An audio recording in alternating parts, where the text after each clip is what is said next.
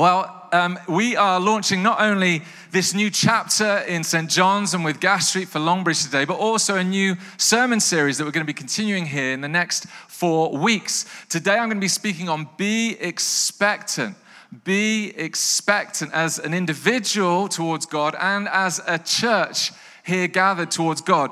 But if we could have the slide with all of our values on for Gas Street, we have these 4 values. This is going to be what we're journeying through over the next 4 weeks. If you choose to come again next week, I like to know in advance what I'm coming to, right? So this is the plan for the next 4 weeks. We're going to be in our teaching series. We're going to do generous, being a generous church. We're going to be doing being an alive church as God is alive in Jesus. And then finally, we're going to be looking at what it is to be real, to be honest, to be vulnerable as a church and as an individual as well. So they're 4 of our key values as a church and what we're going to be journeying through. But today, I'm going to be focusing on what it means to be expectant. What it means to be expectant. In a minute, I'm going to read a verse from 1 Corinthians. But first of all, I loved this story in the news this week. It was way down the list, so you may well have missed it. But I loved how it spoke of expectancy. If we could have the picture. Fridge-carrying marathon runner stopped by police. Did anyone see this story or just... Yeah, a few of us. I love this story. Daniel Fairbrother was stopped by officers in Stevenage whilst running with a fridge on his back, practicing for the London Marathon. A sentence that will never be said of myself. Mr. Fairbrother said he was on his second run carrying Tallulah. I love that. I mean, who puts that detail in? When he noticed a police car turning around. Quote, they put their blue lights on and stopped me to find out what on earth was going on. Understandably, they had not seen anything like this before. He sounds surprised. After Mr. Fairbrother explained his marathon challenge, the officer cracked a joke saying, you do know if you order from Curry's, they'll deliver it for you.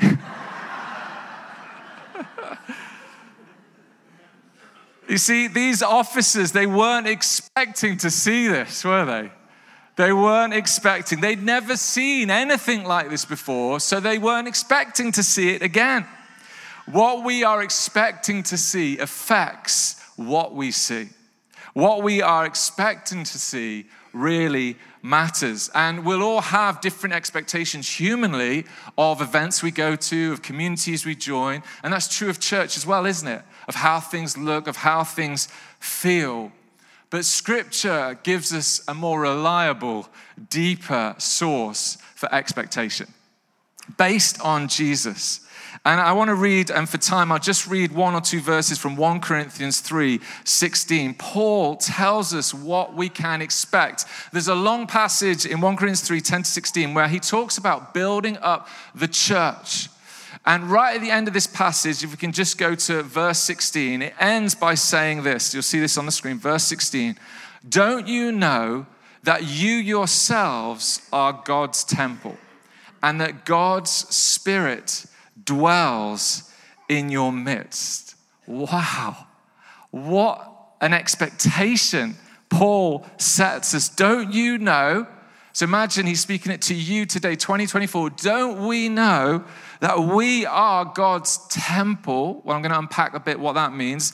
And that God's Spirit dwells in our midst. So 3 things, how we can be expectant. First of all, expectancy comes through what we believe in our hearts and our minds. What I'm calling a posture of expectancy. A posture of expectancy. Paul says that we are joined together on the foundation of Jesus and built up to be a dwelling place for God's presence. What does that mean? It means that everything that was in the Old Testament temple, if you're ever familiar with that notion, a place where heaven would meet earth, where forgiveness would be poured out, where worship would happen, all of that is what we can expect today when we gather together.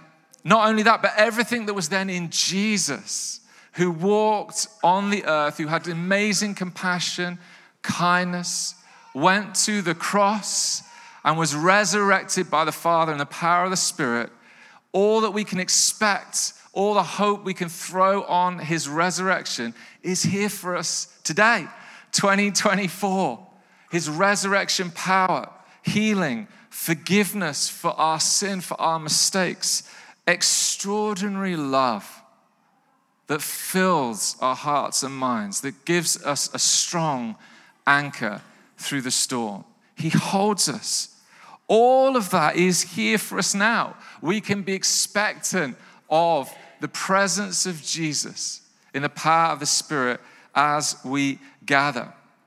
And this presence of God is what we need. It's what our community needs. Listen to this. One commentator, John Cole, he says this: people may expect when they come to church a welcome. I hope you were welcome this morning. The warmth of friendship. Well, it was fairly warm, wasn't it, when we came in? Still warm? Yeah, warm. What else? Children's work. Well, that's going on. Youth work. We're praying and hoping that's going to go on. Comfortable seating. Are you comfortable? Yeah, comfortable seating. Engaging preaching. I mean, obviously, here I am. But he goes on to say this: but people expect something more profound from or through a church. They expect to be encountered by God. Now, that's a mic drop moment, but I don't want to drop it because it's brand new. But that's what people expect when they come to church, when they see a building from the outside. When I need God, where can I go to find him? I go to the people of God here. This is a reliable place where his presence, his healing, his amazing unconditional love will meet me. And we pray and hope that you, if you're here for the first time, if you're exploring faith, that you will be feeling that this morning, that you'll experience that in this community. That's what we're praying this community will be over time, building on the foundations of all that's gone before. And ultimately, as Paul says, building on the foundation of Jesus. So, first point done. Expectancy comes through our posture, which means our belief in our hearts and minds, based on Scripture, what Paul says, that we are a dwelling place for God's presence, his love and power. Secondly, be expectant through prayer. Be expectant through prayer. We are a church here gathered that wants to lead from dependency. And as a wider church, as Gas Street and a wider church, Church of England in this diocese, that lead through prayer. That our first move is not to work harder, but to pray harder. That's our first move. Intimacy with Jesus. Talking to him like he's right next to us, like he's in the room. Like we can't see him, but Scripture says he's here. Like he's got a seat here in his resurrection life power by the Spirit. And so we can talk to him direct. I remember when I first heard that when I was a teenager, someone was describing how they could pray to Jesus direct. And I was like, what? What? Because I'd heard about God, but he just seemed so far away. And I'd heard all the stories from the Bible. They seem so far away through time. But what? Right now? He's here. If I walk out of the building next to that tree, I can speak to Jesus. If I walk to a coffee shop, if I go home, make a cup of tea, he's there. What? So prayer is our first foot forward. Be expectant in prayer. And that's what we want to be as a church here. We're not expectant of our own great abilities. Yeah, we can all do stuff. You can do things. I can do things. We're not expectant on that. We're expectant of his power working through our weakness, through our vulnerability. And he loves working through unity. When we all get together, he's not about superheroes. He's about a super group of people coming together, broken but resurrected in his power, loving one another. And I wish you could see what I could see looking at all of you, but this is us. He's here looking at you, so excited about what he can do with us here together if we humble ourselves and pray. And we as a church, we don't listen to the lie that comes that says we're on our own. No, we're never on our own. God is with us, and we lean in through prayer. Thirdly, be expectant through practice. Now, practice means two things. One, it means like I'll practice a little bit harder at my piano skills, my jigsaw skills, whatever your ninja skill is. But it also means like what we just do, our church practice. When we get together, what do we do? And there's an overlap of meaning of those words. But we as a church, we want to come expectant every time we get together that we will meet with God, that he is here. From the smallest meeting, like just, I've got to get to church today to meet, so-and-so to talk about this small thing. Even from the smallest thing, or a meeting in the coffee shop with a friend, that we're expecting that God's going to be there. But when we gather, we expect him to be particularly present in our midst as we worship together. 1 Corinthians 14 was our passage last week at the licensing service here. It was the passage from the lectionary, and it speaks of the Holy Spirit at work as we gather in particularly. And that's what we're leaning into. What it means is that every time we have communion together here, we take the bread and wine, remembering Jesus' death and resurrection. We're going to come expectant. We're going to come expectant, not just remembering, but celebrating today who Jesus is in his power. It means that every time there's a sermon, we're going to lean in. I'm going to bring a notebook because I'm expecting God's going to speak, not just the person at the front, but through Scripture, by the Spirit, God's going to speak to me. So I need to write it down. I'm going to come expectant. It means that when we come forward for prayer, praying for one another, we're expectant of God at work in the hidden place. Deep down where we live, that we're being transformed. And that's been my story. I know for many of you, that's been your story, that when you've come into a place like this, you have been transformed by the power of God. And so that's how we're going to be expectant in our practice. And in summary, that's what Paul wants us to know, that the church is built on the foundation of Jesus and that God's Spirit dwells in our midst. Expectant in what we believe in heart and mind, expectant through prayer, expectant in practice. And what I love, isn't it, Ephesians 3:20, there's a passage that says God will do more than we ask or imagine. I mean, that's crazy. So, okay, we've got our expectations, but then here's another passage that says God will do more. God will do more. Now, think back to the fridge moment, right? No one could have expected seeing that. No one could have expected that. Think of the wildest expectations we could have as a church for what God could do through us here and for our community. Now quadruple that. Times it by 100, because in God's mind, there's so much more that he wants to do. And it's through each one of you. Every one of you is gifted.